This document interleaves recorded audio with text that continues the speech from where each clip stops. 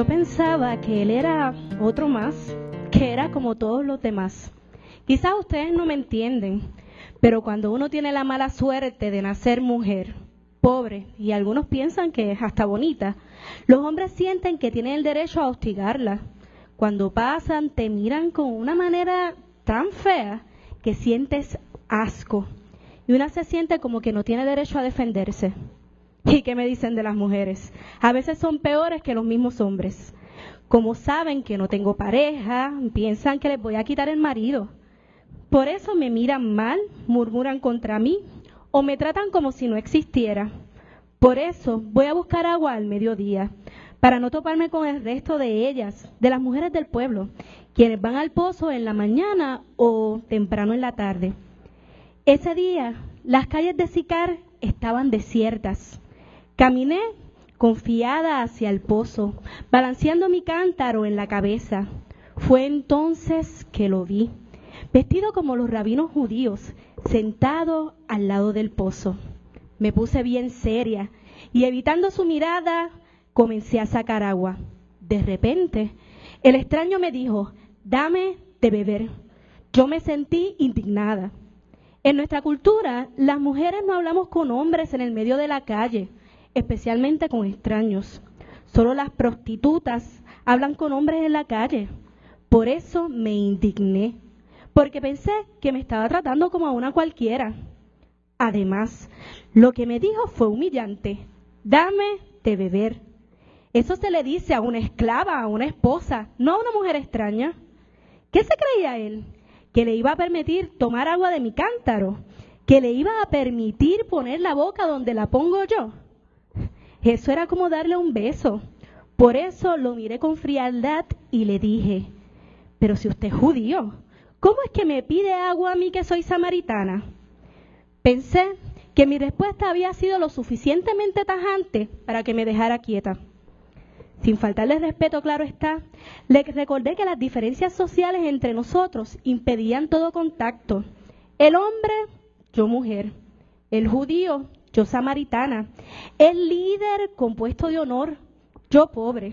No teníamos nada en común, nada. Pero mis palabras no lo detuvieron. Continuó hablando conmigo y me dijo: «Si conocieras el don de Dios y quién es el que te dice, dame de beber, tú le pedirías y él te daría agua viva». Debo confesarles que me reí de él. Sicar, el pueblo donde yo vivo, es tan árido que le decimos al agua el don de Dios. Además, como por aquí solo tenemos acceso al agua de pozo, llamamos agua viva al agua del río. Por eso pensé, era un loquito el que me estaba ofreciendo agua de río, cuando el río más cercano está a varios kilómetros de aquí. Entonces le dije de forma burlona: «Señor, no tienes con qué sacarla y el pozo es hondo. ¿De dónde pues tienes agua viva? ¿Acaso eres tú mayor que nuestro padre Jacob, que nos dio este pozo del cual bebieron él, sus hijos y su ganado?». Sin embargo, él contestó mis burlas con amor. Mirándome con ternura me respondió: «Cualquiera que beba de esta agua volverá a tener sed, pero el que beba del agua que yo le daré no tendrá sed jamás, sino que el agua que yo le daré será en él una fuente de agua que salte para vida eterna». Ahí comprendí que el hombre era un profeta que hablaba de las bendiciones que Dios desea darnos. Entonces, sin pensarlo mucho, respondí: «Señor, dame esa agua para que no tenga sed yo jamás». Sin embargo, al principio fue él quien me dijo: «Dame de beber», y ahora era yo quien le pedía agua viva. Ese momento tan hermoso se quebró con una orden. El profeta me dijo: «Ve, llama a tu marido y ven acá». Avergonzada, le respondí con una mentira, diciendo: «No tengo marido». Mi vida es muy complicada como para estársela explicando a un perfecto extraño. El profeta me miró sin juzgarme, pero sus palabras fueron duras. «Bien has dicho, no tengo marido, porque 5 maridos has tenido y el que ahora tienes no es tu marido. Esto has dicho con verdad». Sus palabras me dejaron atónita. Sentí como si me hubiera visto desnuda, porque conocía mis secretos más íntimos. En mi país, las mujeres nos casamos cuando somos apenas niñas, a los 11 o 12 años. Los matrimonios son arreglados por nuestros padres. Las mujeres no decidimos con quién casarnos. Y si a una la casan con un anciano viudo, cosa que es bastante común, él muere y uno enviuda joven. Entonces sus hermanos, aplicando la ley del derivato, la pasan a uno de mano en mano. Por eso decidí quedarme soltera. Sí, soltera. Aunque en nuestra sociedad una no puede sobrevivir sin un hombre al lado. Por eso vivo con un hombre que está separado de su esposa. Y no sé cómo, el profeta lo sabía. Ahí fue que me dio coraje. Este religioso chismoso se creía con derecho a juzgarme. Entonces le respondí con ira: Señor, me parece que tú eres profeta. Nuestros padres adoraron en este monte, pero vosotros decís que en Jerusalén es el lugar donde se debe adorar. Vieron, le eché la culpa de mi condición al profeta.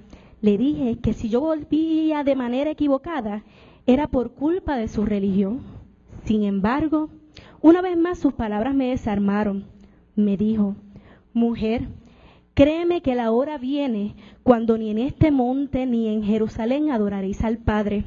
Vosotros adoráis lo que no sabéis, nosotros adoramos lo que sabemos, porque la salvación viene de los judíos. Pero la hora viene y ahora es, cuando los verdaderos adoradores adorarán al Padre en espíritu y en verdad, porque también el Padre, tales adoradores, busca que lo adoren.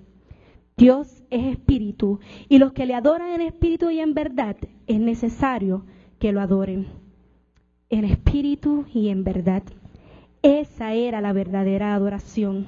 Esa es la verdadera adoración.